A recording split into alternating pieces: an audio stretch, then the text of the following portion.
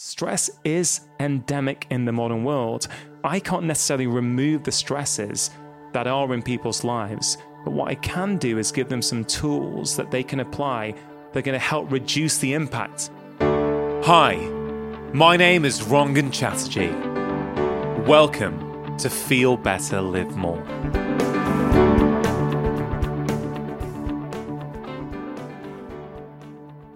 Hello, thank you for joining me on my podcast. And this week we have a very special compilation episode all about stress, what it is, where it comes from, and what we can each do to manage it better in our lives. Now, even before the events of the past 20 months, we were living in the middle of a stress epidemic.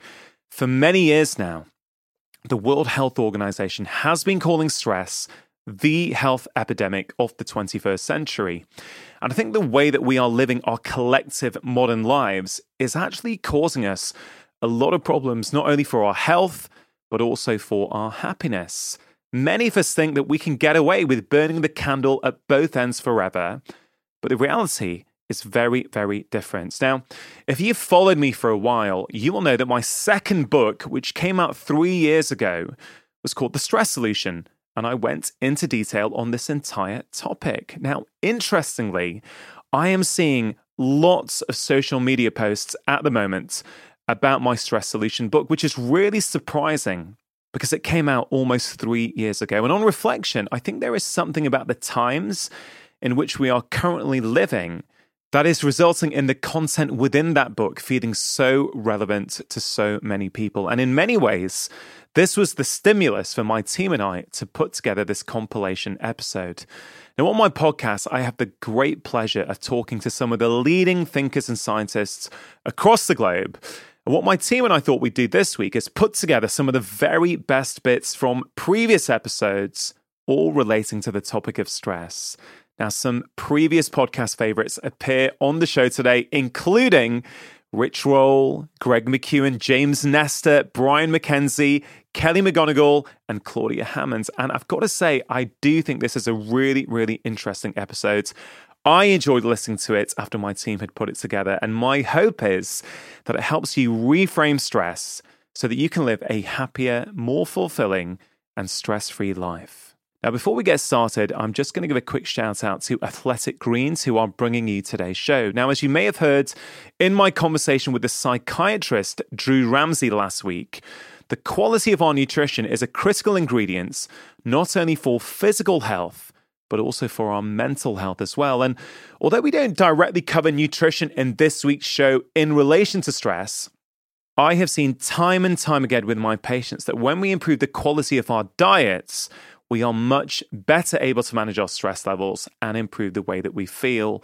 Of course, in an ideal world, I would much prefer if everybody got all of their nutrition from real whole food. But I know from 20 years of seeing patients that a lot of us struggle to consistently do that. And there's all kinds of reasons for this: busy schedules, poor sleep, too much stress, or not having enough time to cook the right kinds of meals means that many of us are deficient in key nutrients. That's why I'm a fan of good quality whole food supplements like AG1 by Athletic Greens. One tasty scoop contains 75 vitamins, minerals, and whole food source ingredients, including a multivitamin, multi-mineral, probiotic, green superfood blend, and more in one convenient daily serving. And I think that's one of the main reasons I like to recommend AG1.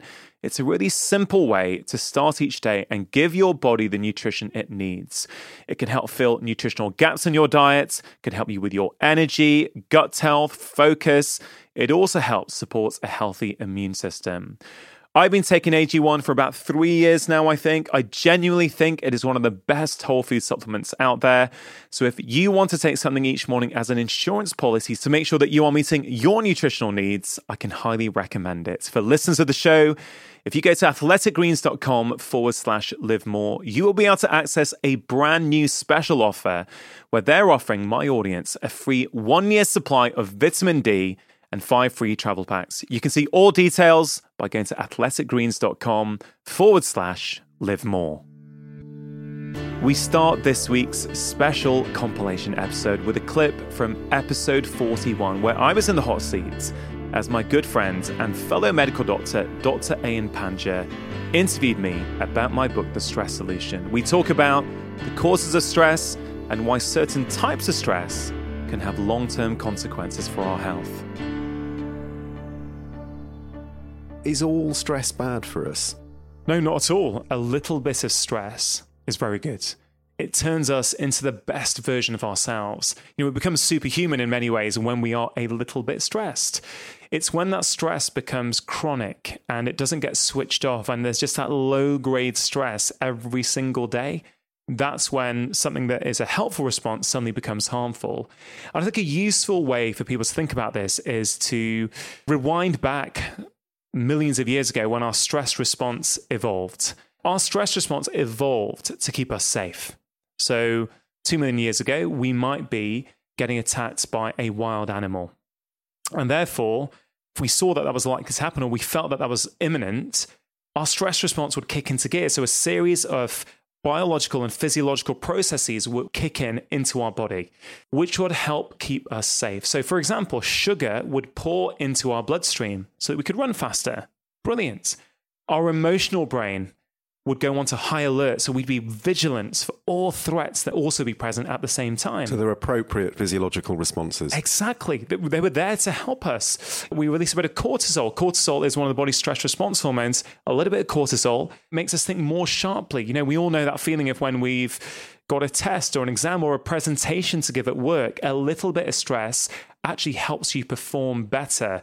That's a good thing. But those things that I just mentioned, if those things aren't switched off after an hour or two, if those things become long-standing and they're there every day, suddenly a helpful response becomes harmful. So sugar pouring into your bloodstream, great to help you run away from a lion.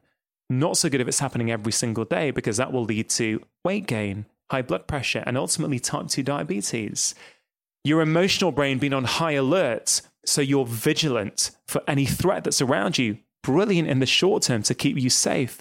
But if that's going on day in, day out, that's what we call anxiety. A little bit of cortisol helps your brain think clearly. Too much cortisol starts to kill nerve cells in your hippocampus, the memory center of your brain. If you're running away from a lion, the last thing you need to do is to be able to chill out and procreate. Why is stress such a big driver of low libido? Because if you're stressed, having a libido is not a priority for the body. And it's the same thing with gut problems. When you're running away from a lion, you don't need your gut functioning well. You need to switch off your gut because it's non-essential. And then you think about all the gut problems that you're seeing every day, that I'm seeing every day, including irritable bowel syndrome. And we now know that stress is a key player there. And so stress impacts every single organ of the body. It can be for better and it can be for worse. So I think each and every single one of us has our own unique personal stress threshold, and it will vary from day to day, depending on what else we've got in our lives. And why I think that's so important is we can deal with multiple stress hits up to a point, or we can cope, we're quite resilient. But once we get near that threshold, and particularly when we go over, that's it. It's as if all the balls we've been juggling suddenly all fall down onto the floor. We overreact to things. We get overly emotional. Little things become big things. We can't think clearly. We all recognize that feeling. So let's take a typical day in the life of someone today. The alarm goes off. We're in a deep sleep and we turn over. Our phone is usually the alarm. So the alarm's blaring. That's jolted us out of our deep sleep. We look at the phone. We've got a big jolt of blue light into our eyes. We might see a notification from the gas company saying your gas bill's due. And bit by bit, you just get these hits of what I call micro stress doses. The notification from the gas company that you need to pay the bill, the 3 WhatsApp messages you've not replied to, the people who keep emailing you to say, hey, you've not replied to our last 2 emails. It's all these little hits that come day in, day out, that if you leave the house and actually you've had 6 or 7 or 10 or 15 MSDs, these micro stresses before you've left, you're going out facing the world much nearer your stress threshold than you would have been otherwise. And that will mean you're more prone to getting frustrated with your work colleagues, more prone to getting short-tempered, more prone to having road rage on the way to work, rather than actually living in a much calmer state. I think pretty much all of us can resonate with a day like that. Stress is endemic in the modern world. I can't necessarily remove the stresses that are in people's lives, but what I can do is give them some tools that they can apply that are going to help reduce the impact. When we consider stress, we don't usually think about meaning and purpose, but living a life that's devoid of purpose is inherently stressful. My next guest is also a good friend of mine. He's a fellow podcast host. It is the one and only Rich Roll. And in this clip from episode 28 of my podcast, he explains why finding your purpose in life and taking some time out for yourself can significantly reduce our perception of stress and have a positive impact on the quality of our lives. I think if you don't know what your why is, then you need to start figuring it out for yourself. Because if you don't know your why are you doing the things that you're doing, then you're probably not living your life intentionally or as mindfully as you could be. And I know what that's like because I lived that way for a long time. And I will say that when I was newly sober, journaling was a very huge part and continues to be a huge part of that connection process. So it began for me with getting a book called The Artist's Way by Julia Cameron, which is an amazing program for unlocking. It's technically for unlocking creativity for people that are like writers, but it's really about creating a greater connection with yourself and what makes you tick. And one of the practices in that program is something called morning pages, which entails just getting a journal out every morning. First thing in the morning, you write 3 pages, whatever comes to your mind. You could just write, I hate journaling. Why am I doing this? This is stupid. Whatever it is, just get out and start writing in this free form kind of way. And what it does is it's over time, it starts to unlock aspects of your unconscious mind that really start to put the pieces together that help you answer that question about your why. And I think when you begin to do that, the skies start to clear and you get a better sense of the best direction for you. You cannot be of maximum service to others, to your family members, to your kids, to your partner, to yourself, unless you take care of yourself. And so as selfish as that may sound, it's actually the most selfless thing that you can do. It's why when you get on an airplane, they tell you if you're an adult, you put the oxygen mask on before you put it on the child. You have got to tend to yourself before you can tend to others. And when you develop healthy habits around that self-care, you become a better example to those in your life that you care about, and you become a more productive example. And I think that process of investing in yourself contributes to greater self-esteem that has a ripple effect that will positively impact you in every aspect of your life. So my call to action is to make a commitment to yourself. The way that I can get myself to feel more alive is to carve out time and protect time to do things that I enjoy, first of all. You know, in my case, it happened to be fitness oriented, and that turned into ultra endurance. In, you know, the listener's case, it could be anything. It could be painting. It could be stand-up comedy. It could be model trains. It could be anything. But I think it's really important, no matter how busy your life is, to exercise self-care by making sure that you do something that you love. And if you don't know what you love, try to remember the things that you enjoyed doing as a kid. What were you naturally drawn to? I mean, that's what brought me back into swimming and running. I think that's really important. And I think it's really important to step outside your comfort zone and challenge yourself to do something that scares you. And it doesn't have to be some big deal. Even if you're extending yourself outside your comfort zone a little bit, I think it's important. And I think you'll find it to be incredibly gratifying. And I think it also fuels resilience and an openness to more change. And if you can kind of walk that path a little bit, I think the universe expands. It opens up for you. We're so caught up in the details and minutia of our material lives. And like I said earlier, I think most of us are living reactively. We're not taking the time to really reflect on what's most important. And in my experience, and again, this is just my experience, when I prioritize my connection with something greater than myself, which can be of your own definition, my life takes on greater meaning. When I ensure that I am prioritizing service to others, when I am connecting through meditation and mindfulness practices, this weird equation takes place where everything in my life starts to make sense and work more freely. So that doesn't necessarily make sense in a logical, rational way.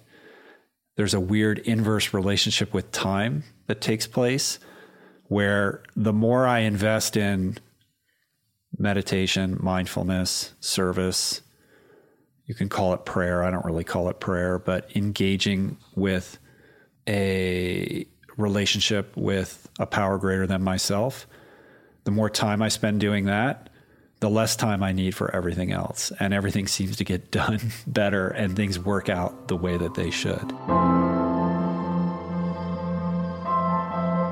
Many of us are living really busy lives and find ourselves in a constant state of overwhelm. So how do we learn to take some time out for ourselves?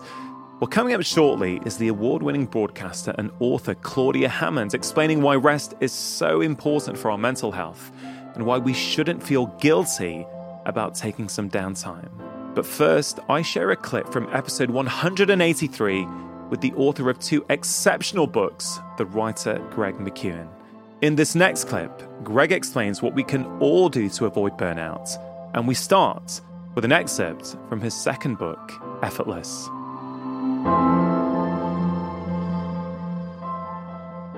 Strangely, some of us respond to feeling exhausted and overwhelmed by vowing to work even harder and longer. It doesn't help that our culture glorifies burnout as a measure of success and self-worth. The implicit message is that if we aren't perpetually exhausted, we must not be doing enough. Greg, I think that says it all. There's this constant pressure, it's almost like a monkey on your back. Like if you stop, if you want to just chill out and smell the roses, listen to the birds, there's something at the back of you. I don't know if it's modern technology, but there's something that's constantly talking to us saying, no, you shouldn't stop. You should be doing more. And of course, that's leading to burnout, isn't it? Yeah, exactly. If you said succinctly, burnout is, not a badge of honor. It's something we have got to, maybe we can't take responsibility for the whole of society, but individually we can say, look, I'm done playing that game. We've been sold a bill of goods and it's time to take responsibility for this and to recognize that we can protect the asset, that we need to protect the asset that is us, that we need to be careful not to just thoughtlessly get into these Zoom, eat, sleep, repeat cycles where people barely know even what day it is, where they just, it is literally endless. Days just seem to flow into each other and there's no sense of boundaries. Whatever boundaries existed before the pandemic, and I don't think there were many boundaries there dividing work and personal life and health, but whatever they were, now I think they're completely obliterated. And this is why people say, well, I'm not working from home, I'm living at work.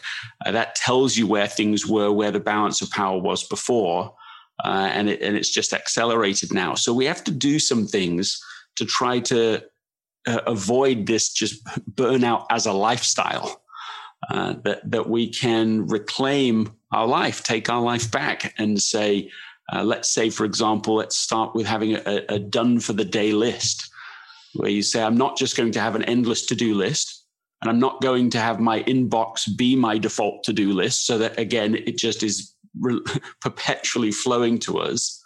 I'm actually going to make a list at the beginning of the day. These are the things that really matter today. And when I'm done with them, I'm done. That I'm not going to carry on after that. I'm going to create space after it to relax, to recuperate, so that I can slingshot into the next day and feel that energy because we've got a good rhythm of life going on. The challenge, I think, is to treat competing priorities as somehow equally valuable. It's where you start to say it's all essential, it's all important, it's all a priority. This is one of my favorite little sort of tidbits of research, but the word priority came into the English language in the 1400s. And according to Peter Drucker, it stayed singular for the next 500 years. So it wasn't until the Industrial Revolution where people started speaking with no sense of irony at all, saying, here are my 34 priorities, and they all have to be done now or even yesterday. And so that shift in our language, I think, illustrates a weakness in our thinking, in our logic, that says, look, if I can just fit it all in, somehow I can have it all. If I treat everything as important, then it will all work out. And in fact, life isn't even close to, that doesn't approximate reality at all. What is far closer to reality is that a few things are essential and almost everything is trivial noise. And so it's more like waking up. You've spent your whole life thinking you were in a, and I don't say this in any way disparaging, but you think you're in a coal mine, and you've lived your life in that way. It's just productivity, get more stuff done. And then you wake up and you say, I've never been in a coal mine. It's all the time. It's been a diamond mine. And so actually my whole job is different than I thought it was. The whole job of life is different. It is to actually explore what is essential, find those diamonds. That's the most important thing. All the rest doesn't matter. Find those things, invest in them, protect those things. And we know that this approximates reality because when people, look from anything like a long-term perspective, they recognize that only a few things mattered. At the very end of people's lives, when they're looking at the totality of their life, they don't say, oh my goodness, I wish I'd spent more time on email. Oh, I wish I'd spent more time, on social media and so on. And no one thinks that. No one says that. They can see with a bit more perspective, a few things mattered. If we're waiting for our to-do list to be done in order to rest, well, we're never going to end up resting. Yeah, we're going to wait forever. And I think one thing people need to do is to accept that their to-do list will never be done. Things come along and need to be done. So we will never get to the end of those lists, and we just need to accept that lists are always there. What I think is interesting is that we feel so busy now, and we'll say this is a 21st century thing. But if you look at time use surveys, people used to also be just as busy, say in the 1950s. People didn't have loads more spare time then, but it doesn't feel like that. It feels as if we are busier than ever and constantly under pressure. And I think there's various reasons for that. I think partly it's that work and non-work can start to cross over a bit now, partly because of the technology that allows us to be on call all the time or feel on call all the time. And I think even if your boss isn't emailing you at 10 at night, they could. And there's that sense that they could. And it's a bit like if you talk to people who are, air stewards on call or doctors on call who've got a day at home, maybe doing nothing in theory, they say they can't quite rest because they know that they could be called at any moment. And I think in a way, we've all got into that position a bit. So is rest a very individual pursuit? Yeah, I think it's very individual. And what I recommend people do in the book is to find their own combination of activities, to find their own prescription for rest, if you like, for the activities that work for them. And of course, rest hasn't got to mean sitting around doing nothing. So, 38% of people in this big study that I was part of told us that they found walking restful, even though that involves activity. 15% found exercise restful, and 8% said running was something that's restful. So it doesn't have to mean inactivity and just sitting still doing nothing, which most people find really hard, actually. One of the biggest changes I've made is prescribing myself 15 minutes of gardening whenever I'm working at home. And so I love gardening, and for me, it's the thing that makes me relax straight away. I can go out there and start deadheading things or playing around. I've got a tiny, tiny greenhouse that just I can stand in. And it makes such a difference. I can feel a wave of calmness come over me. Now, it won't be gardening for everybody. You know, some people hate gardening. So it's a question of finding that different thing that can do that for you. And now when I'm working at home, I prescribe myself 15 minutes of rest when I should be working, if you like. And I decide I'm not going to feel guilty about this. This is for my mental health, and so that I can work and do the things I want to do. And it's good for me, and I'm going to do it. And I take that time and I do it. And it's been amazing. Do you think that there's something about... Is there some sort of power, the fact that you're prescribing it for yourself? So you may have been doing the same activity anyway, but by framing it through the lens of, oh, this is now restful time for me and my mind and my body, do you think it has additional benefits, or do you think it actually makes us feel good that actually, oh, I didn't think I was resting, but actually maybe I am? I think it makes us feel good because we can notice it. Because another thing you can do is to notice that there might be more small restful moments in your life than you think, particularly for the people who are really busy. And of course, people, you know, caring, who are, say, working and caring for small kids and perhaps caring for older relatives as well, or for somebody who's not well, it's very, very hard for them to get breaks at all. But what people can do is to try to notice those small restful moments that there might be, and to reframe wasted time as arrested time. So if you come home to yet another of those sorry you were out cards on the doorstep, and then you go down to the sorting office and there's a massive queue, and if you're me, you're really annoyed and thinking, oh, it's just so annoying that I've got a queue and I don't even know what it is.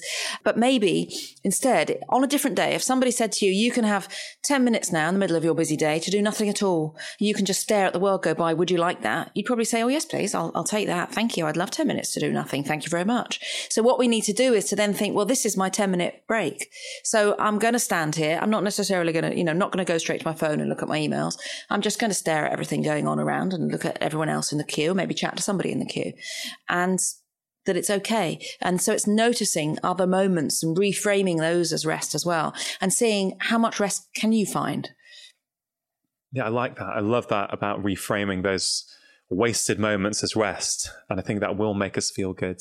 And I think there is a thing about the permission to rest as well. And it's been really striking already with the questions people have asked at events where I've been talking about rest, is people are saying that they knew they liked having a hot bath or whatever it was that they found restful, or reading, or these different activities that people said. They knew they liked that, but they hadn't realized that it was okay to do that. And it's almost as if I've said, well, the evidence says it's okay, so it's okay. Yeah. And now you can do it. Now, of course, you can just do it anyway. People haven't got to wait for me to say it's all right to do something. But I think it's really interesting that we feel guilty. And so in our study, 9% of people said that they felt guilty whenever they rested, because they felt they shouldn't be, because there are always things to be done and they wanted to be better and get all their things done. But maybe we shouldn't. We should protect our own mental health. Can you remember the days when a phone was just a device for making calls? Of course, technology has so many benefits, but today, I think our phones can be responsible for an overload of information. In this next clip, we hear again from Rich Roll as he talks about the importance of having time alone with our thoughts and why we all need discomfort in order to grow. When I think about life, when I think about health, when I think about what people are struggling with these days, and if someone was to ask me what I think the number one problem in society is, I think it's solitude. I think it's the fact that we have no downtime, we have no space. I think one of the negatives that technology has done, for all its positives, one of the negatives is, I don't think the negative that's been spoken about enough, which is the fact that any bit of downtime we previously had has been stolen from us. I want you to think about this for a moment.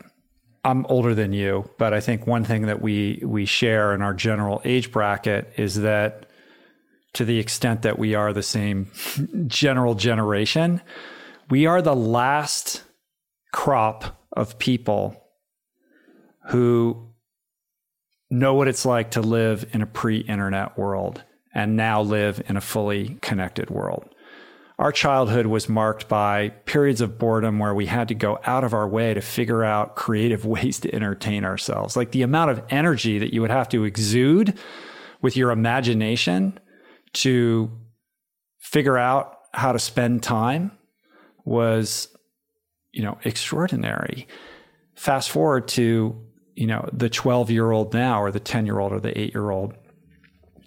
They have to exert even more energy to not be distracted, to find boredom, to find stillness. And I think it cannot be overstated how profound a change that is. And I'm not sure that we really appreciate the extent to which that's going to change the course of humanity, because what is that person going to look like in 20 or 30 years when they're an adult? It's going to be a very different type of being. And I think now, more than ever, we're in a crisis of presence, in that we never have to be by ourselves ever again, ever. You have to go out of your way to find a moment of stillness. And who was it who said, all of man's suffering can be boiled down to his inability to spend, time alone with himself? I mean, we don't ever have to be alone with ourselves. And I know that I've found myself struggling with this because of how different my life is now from when I wrote my first book. Now there's so many more things vying for my attention, and a lot of those are driven by technology, that you have to move heaven and earth to create boundaries around that, to carve out a few moments of quiet, because you're expected to be accountable and in communication at every given moment of your waking day. I agree that I don't think we recognize the gravity of this. I think when we're missing a lot of the big picture when we talk about even things like food and sugar, for example, as important as they are. When you understand where a lot of our behaviors come from, this whole idea of these underlying stressors in our life and how we then use our certain behaviors to compensate for them, I think a lack of downtime is one of the biggest stressors, because if you can't sit alone with your thoughts and you always need distraction, well, you're going to use distraction, whether it's social media, whether it's Netflix, whether it's food, right? So how much of unhealthy food intake is driven by an inability to sit and be alone?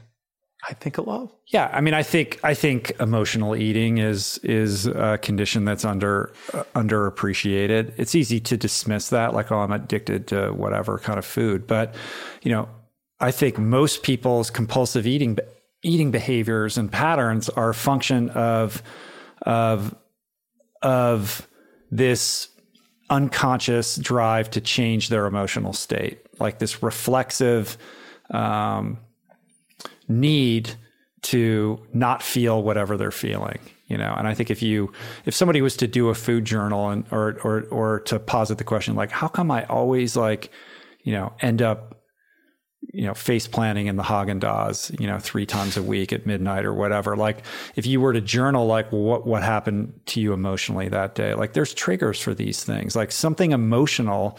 You're experiencing some kind of emotion that maybe you're not even consciously aware of or completely in touch with, that is compelling you in an unconscious way to behave in a certain way to change that emotional state so that you can feel different. So whether it's drugs and alcohol or food or the phone or whatever else is, it's all the same thing. It's all the same thing. Yeah. It is a, addictive predisposition to alter your emotional state and avoid having to confront, a feeling or an emotion, and an inability, because of the way we're hardwired, to understand that feelings are just that. They're feelings. Like when we have an uncomfortable feeling or a fear impulse or something like that, we're hardwired through our amygdala, which we talked about earlier, to think that we're in peril. We're going to die, right? And we're going to act accordingly to redress that. But the truth is, it's just an emotion. You're not going to die. And if you can develop the wherewithal to sit with it, to be in that discomfort, you will come to understand one fundamental aspect of emotions, which is that they are constantly in flux and they are not static, and it will change and it will pass.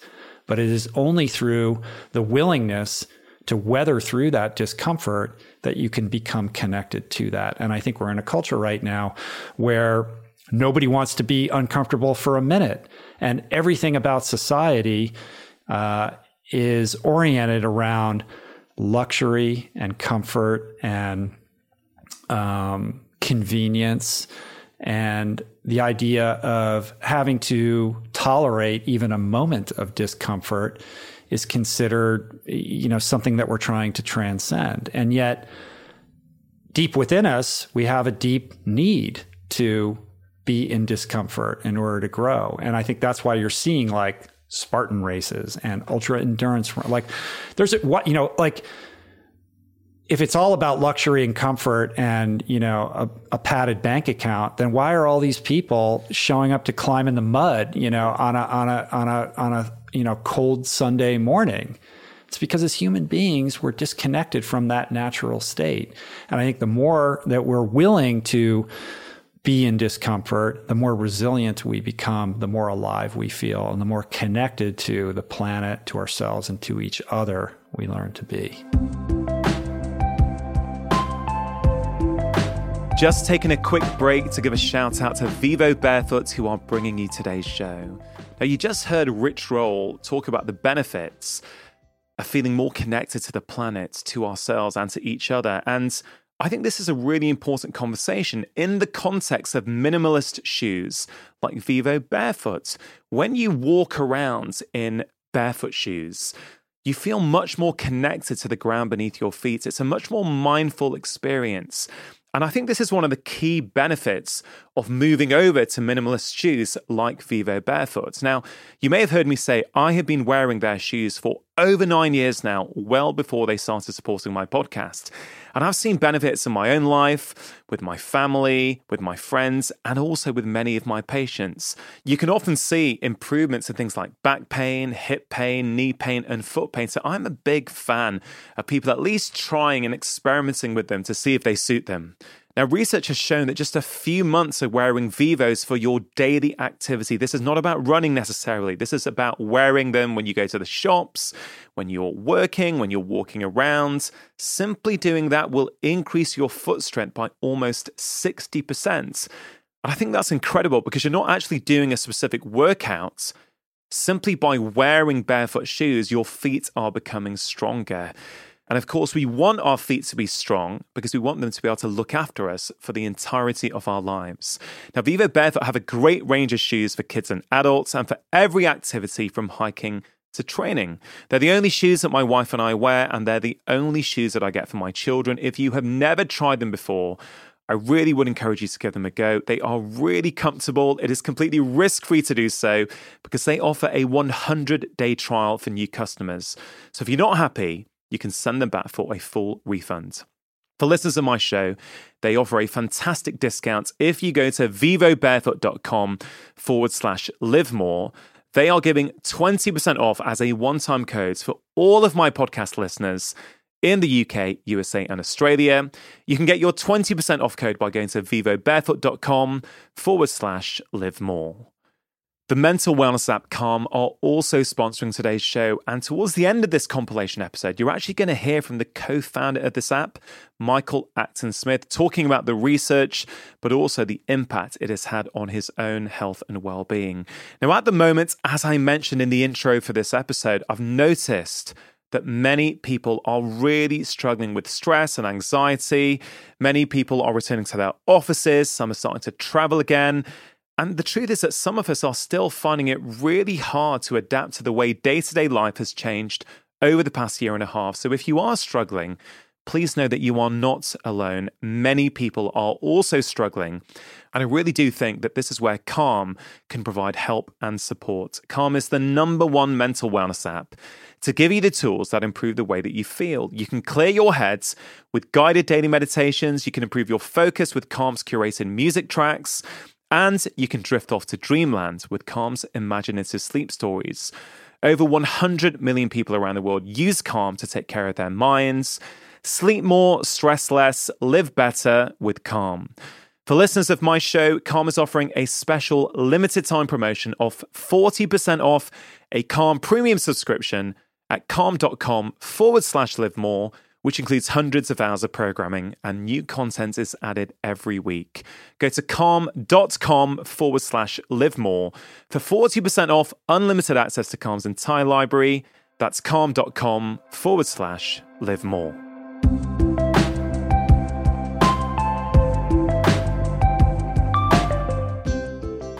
Next up is human performance specialist Brian McKenzie. Back in episode 113, Brian explained how we can use the power of our breath to become more present and help us deal with the stresses and constant stimuli of modern day life. A lot of people these days are suffering with the effects of stress, the consequences of being chronically stressed and not actually adequately recuperating from that. And everyone's looking for the hack. What can I do to keep my life super, super busy, but what can I do that's going to somehow magically de-stress me? And it's fascinating for me that breathing could well be one of the simplest and one of the most accessible things to all of us, yet it's something that very few of us are actively looking at and actively practicing. Yeah. Why do you think that is? I think we've moved ourselves far enough away from inside out understanding that outside in has become our go-to default. I look at my phone for an answer to something, right? I'm on social media for things, for answers to things. I look at heart rate monitors for things. I look, it continues to add up on the outside in so we're missing there's a big variant in that. Like there's a big variation in that because to understand how you feel, you have to go in. You have to go to the base layer of what's going on. And at the fundamental layer of all of this is breathing. And so actually taking the time to actually reorganize and feel things, people are so stressed out and it's like, that's all just a conceptualization. That's just story. That's just a narrative. We are designed to handle stress at very high output.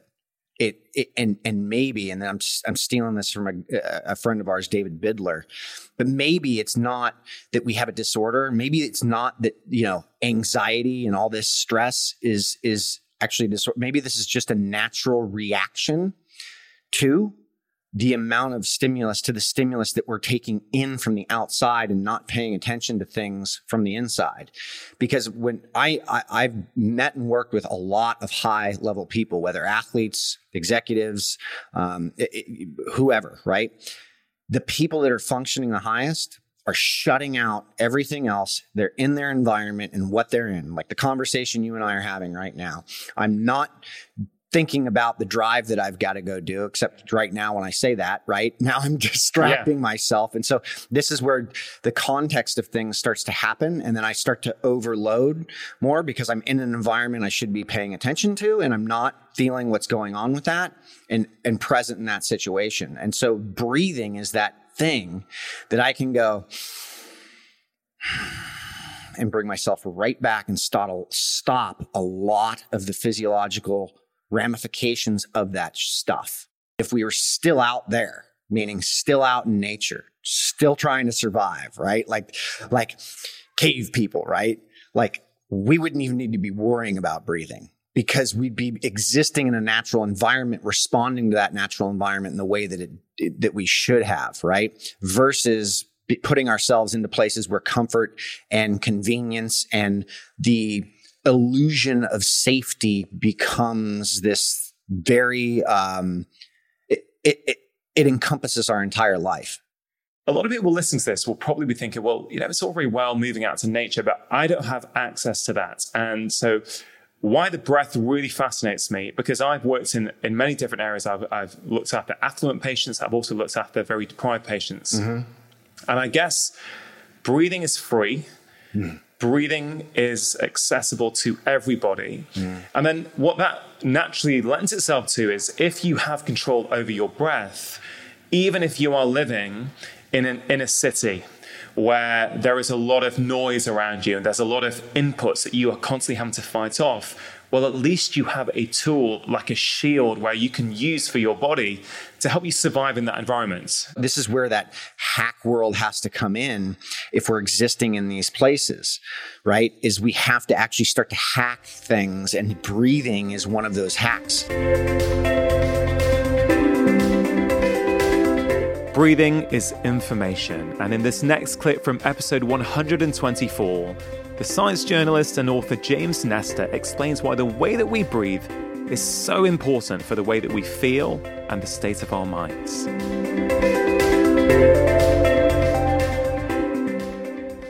By changing the way in which you breathe, you can actually change how your mind is processing thoughts and feelings and emotions. We can almost induce a feeling of anxiety and panic by changing the way that we breathe. Of course we can. And if anyone wants to do that, you can start breathing in this very unhealthy way right now. You will stimulate a sympathetic response, and that's easily measured. So I thought this was interesting as well. At UCSF, which is very close to my house, University of California, San Francisco, Dr. Margaret Chesney had worked for decades on National Institutes of Health research looking into something called continuous partial awareness, also known as email apnea. And what she had found was that when we sit down at our desks in the morning, one estimate says that 80% of office workers do this. We open up our email, got Zoom on, got Twitter on. So, oh my God, I have 60 emails. We stop breathing.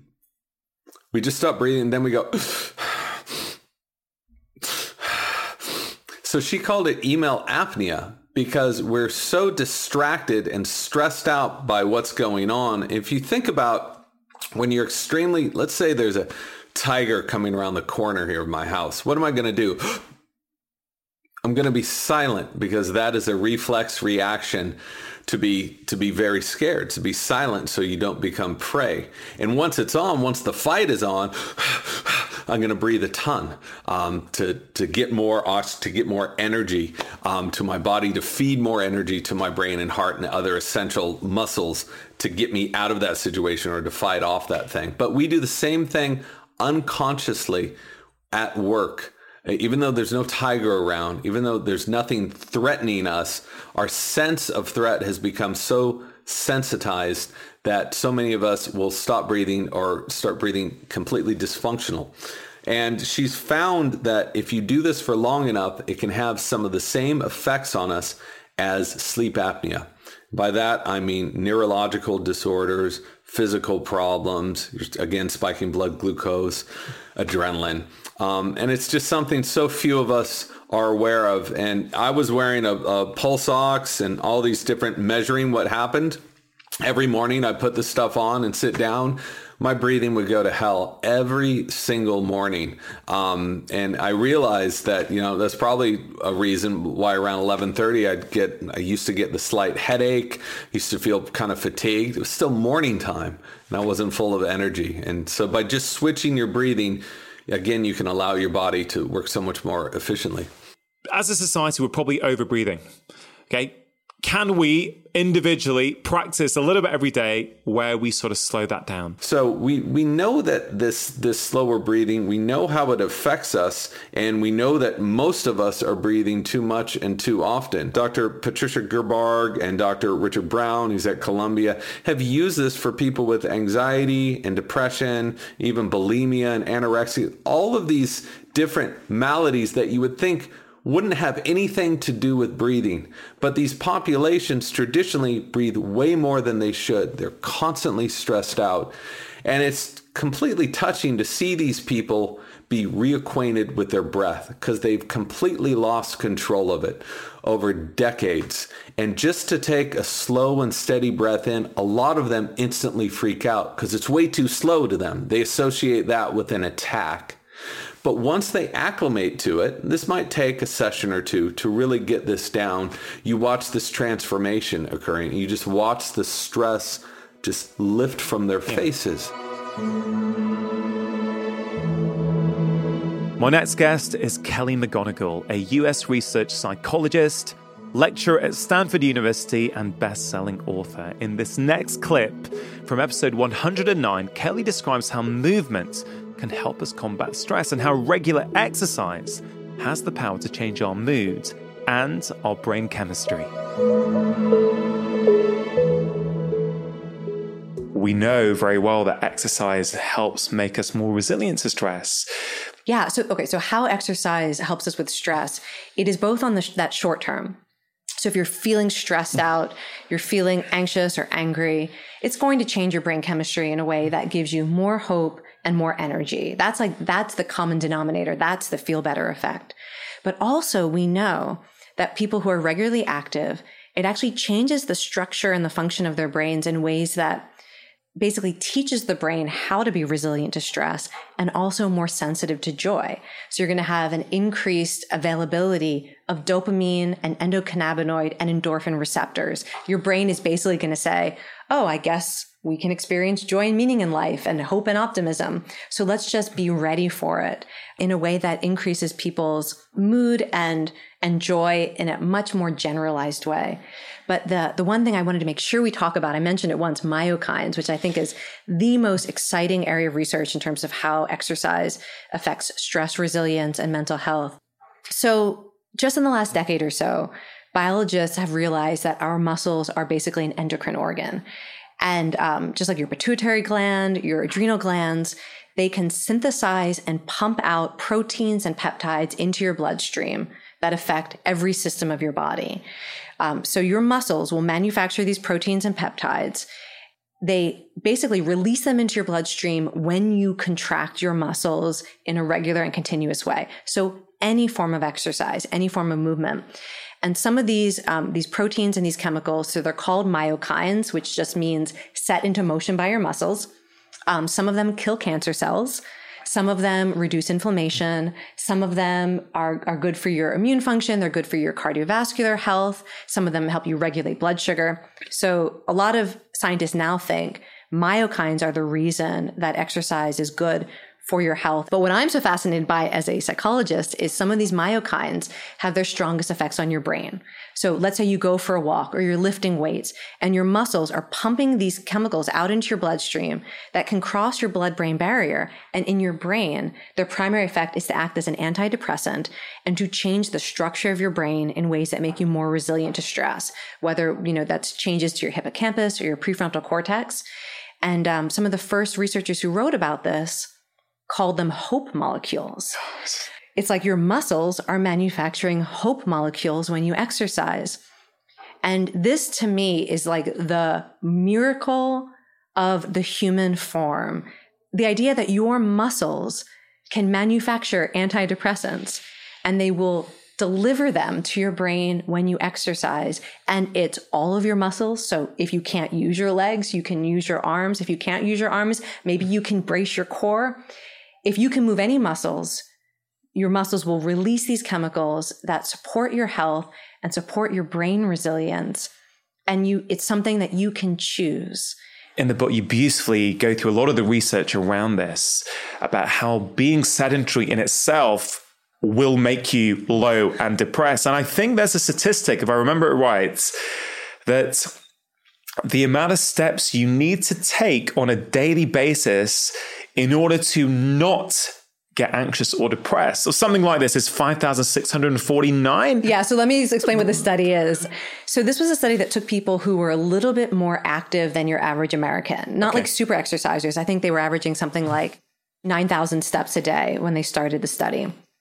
And then they asked them to reduce their daily step count to what is typical for the average American, so around 5,000, and to not exercise. So like if you have the chance to exercise on purpose, don't.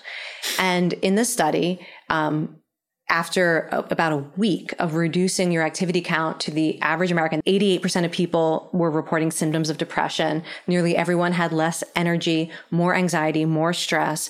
They reported a 31% decrease in meaning in life.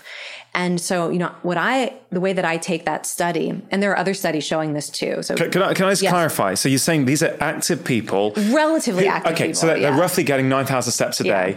When they go down to around 5,500, which actually is not just the American average, that's pretty much the worldwide average. So they go down, and you're saying there was a stat, I think you just mentioned 88% of them are feeling depressed. Yes, and they're reporting a decrease in meaning in life and satisfaction with life. And so this is fundamentally Exactly what you're talking about. Movement is engaging with life. Stop moving and you start to disengage with life. So I do think that study suggests it's possible that the lifestyle that is becoming more prevalent around the world is actually inducing depression and a decrease in satisfaction in life. I mean, we can talk about why, but there are many reasons that when you become less active, you're changing your metabolism, you're changing your brain chemistry, and you're changing your mood in such profound ways.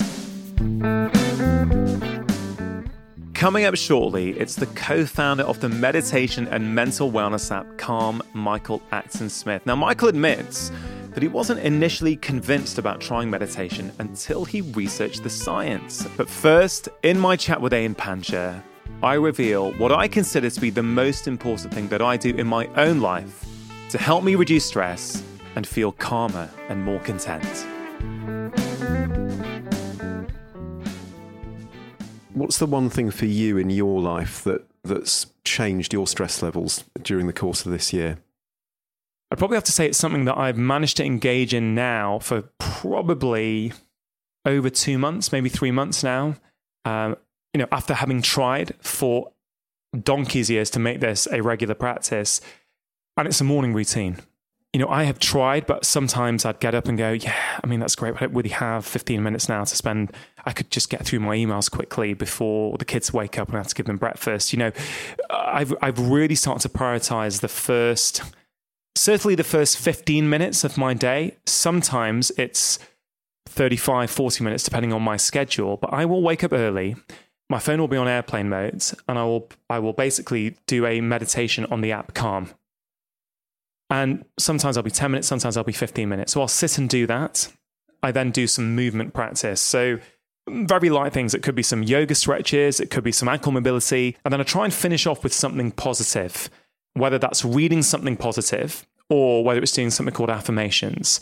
And what's really interesting is that I try and get up before my kids, but they're often down for the affirmations and we say something positive together. So often I'll sit there with my daughter, we'll hold hands together and we'll say, okay, I'm happy, I'm calm, I'm stress-free.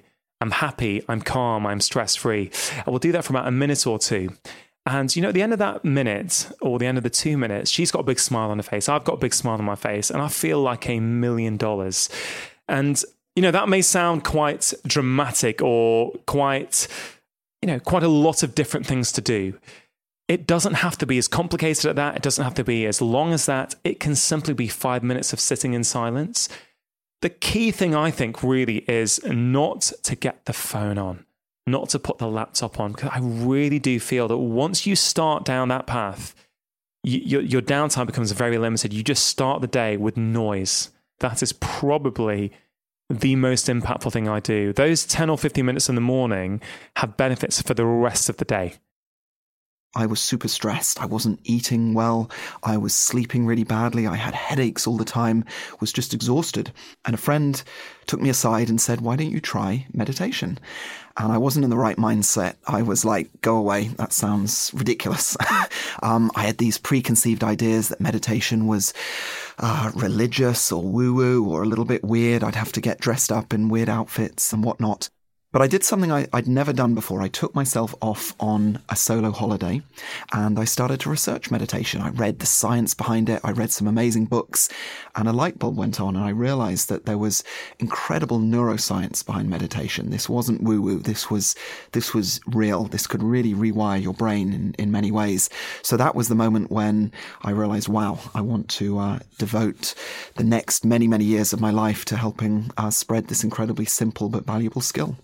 I think you've really touched on something very important, which is one of the obstacles I see with my patients to doing meditation, which I'm a huge fan of, is the preconceptions that it might be religious. They might have to sit cross-legged somewhere. They might have to say a mantra over and over again. And I think it can be a bit off-putting for people. The term meditation or even mindfulness often gets used interchangeably these days. And for me, it's really a practice of stillness. And I think in our modern busy world, it's never been more important than having that pause button. What did you find yourself when you first started meditating that convinced you of the benefits? I found it really difficult, I'll be honest. I think a lot of people do. The mind does not like to switch off. It's constantly whirring and swirling away. So even sitting down just for a few moments, my mind would just fill with all sorts of thoughts and ideas. And one of the triggers that helped me reframe it and think about it in a new way was that meditation is like going to the gym. You know, we lift weights to strengthen our muscles. And by meditating, we're strengthening the attention muscle in our mind. We sit, and it's not about clearing the mind and zenning out. I think that's a misconception. Whenever thoughts come, which they will, we acknowledge them and we gently move them away and go back to focus on a constant, such as our breath. And then new thoughts will flood in. And we'll do the same thing, and again and again and again. And that repeated practice, that's what it is, a practice, helps strengthen that attention muscle and brings so many different benefits to our everyday life when we're not meditating. So that was key for me, thinking of it more as almost mental fitness, and been hugely valuable for many different areas of my life. You have to go slowly at first. You know, you wouldn't, if you're trying to run a marathon, you don't start by running 10 or 20 miles training. You get off the sofa and maybe you walk around the block. And I think the same is true of meditation. Even just breathing consciously and being aware of your breath for a few seconds is a good place to start. In the Calm app, we encourage 10 minutes every morning, but even that can take a little bit of time for people to work up to. So for me, it was just very gently beginning with a few minutes and then lengthening from there. When I posted about meditation via apps before on social media, some people have said, you don't need an app to meditate. That's part of the problem. And look, I think you've got to meet people where they're at. The device and the technology is not the problem. That's merely a tool. It's how we use it that matters. And by learning to meditate, by being more mindful, we can use our phones and our devices the way we want, rather than being yanked around on autopilot. We become masters of our devices rather than slaves to them. The average person checks their phone over 100 times a day. Now, I guarantee most of those times will be on autopilot. Far better to do it consciously, when we want, how we want, where we want. And again, when you have that control over your device, it improves your life in dramatic ways. I used to go to bed every night doing emails and then would check social media, and like an hour would fly by and I'd find it tricky to switch my mind off, unsurprisingly. My dreams would be filled with tweets and Instagram posts. And so now I never use my phone in bed.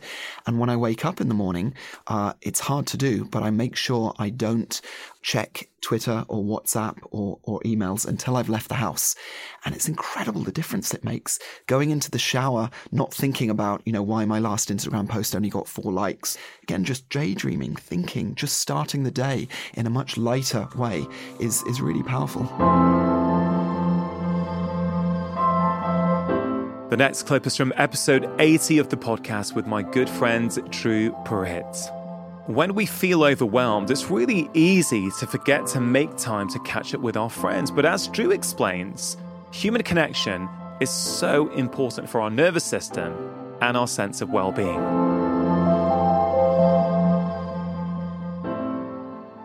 We are dealing with, and you've written about this so eloquently inside of your book, The Stress Solution, we are dealing with this epidemic of loneliness. People that are surrounded by other individuals, but actually don't feel like they have one person that's a best friend. And men, even more susceptible to this. I saw a YouGov study a survey that came out of the UK, and almost 1/5 of men say they have no close friend. Like, that is crazy to think, because friendships, connections, deep, meaningful relationships, they impact every aspect of our life, from our health to our happiness. I mean, you had Dan Buettner on your podcast and talking about the blue zones. One of the key factors in the blue zones is not what they eat, it's how they live, and these deep, meaningful relationships that are there, and how that plays into the sense of connection and belonging in life. Every area of our life is touched by friendships, but just like stress, because it's not always obvious, it goes overlooked. Yeah, I mean, those blue zones in Okinawa, they have this concept called Moai Mates. I think it's 5 friends that these guys have for life, that they're there to help emotionally physically, when you need physical help, financially. They're basically 5 close people who are there for you for life. You know you've got that tight group to rely on. And you just shared a very alarming statistic about how many men don't even have one friend or someone. And it sort of echoes that we talk about loneliness. We talk about this loneliness epidemic that is fast spreading throughout the world, which is slightly ironic as we're living in this super connected culture, certainly super digitally connected culture. You know, one of my favorite sections that you wrote about inside of your book was the chapter on touch. The section on touch is so beautiful because you make the argument for, and you present the science to actually support it, that we live in a society now through a combination of a bunch of different factors. Touch is not as part of our daily life as it once was. And what are the impact of those things, and how can sometimes just a small amount of regular touch with our partner, with our friends, our colleagues, even sometimes with strangers, dramatically improve our health and prevent us from building up stress that's there, right? And I would argue in that same way that deep, meaningful friendships, what's the value of sitting down in the morning, going to coffee with a friend and saying, you know what, I've had a really tough week, and this is what's on my mind. And even if that friend doesn't give you advice, just them listening profoundly lets your nervous system know that you are not alone. And that's why I'm raising the alarm when it comes to having us check in and saying, just because you're surviving doesn't mean necessarily that you're thriving in your life. We finish with some great advice from Kelly McGonigal on how we can use movement to reset our mind and body, and why spending time in nature is so important for our mental well-being. If you are thinking about adding movement into your life, one thing I like people to think about is that it is a reset. It's an immediate reset for your mood and your brain chemistry. And so to think about when in your life you want to flip that switch and get a reset and like set an appointment for yourself to move. For me, because of my temperament, like I wake up anxious. I don't wake up like, birds singing. I wake up, I'm like, oh, bleep, I have to get up and do this again. So for me, I exercise first thing in the morning, even though I don't want to, because I know that that's a reset for me. And I really encourage people to think, if you know that exercise is a reset, it's going to make you the best version of yourself, to start to think about putting any dose of movement into that. And the other thing I would say is so many people get an immediate benefit from moving outdoors. If you are somebody who thinks you don't like to exercise, if there's any natural environment where you feel safe in, and it doesn't have to be the wilderness, it could be any green space, to spend time outdoors will often be the most powerful way for people to immediately connect to the psychological benefits of movement. Really hope you enjoyed that special compilation episode. As always, do have a think about one thing that you can take away and start applying into your own life. I really do think that learning to manage our stress levels better is one of the most important things to learn. So many people are struggling with this at the moment, so please do consider sharing this episode with the people in your life who you think will benefit.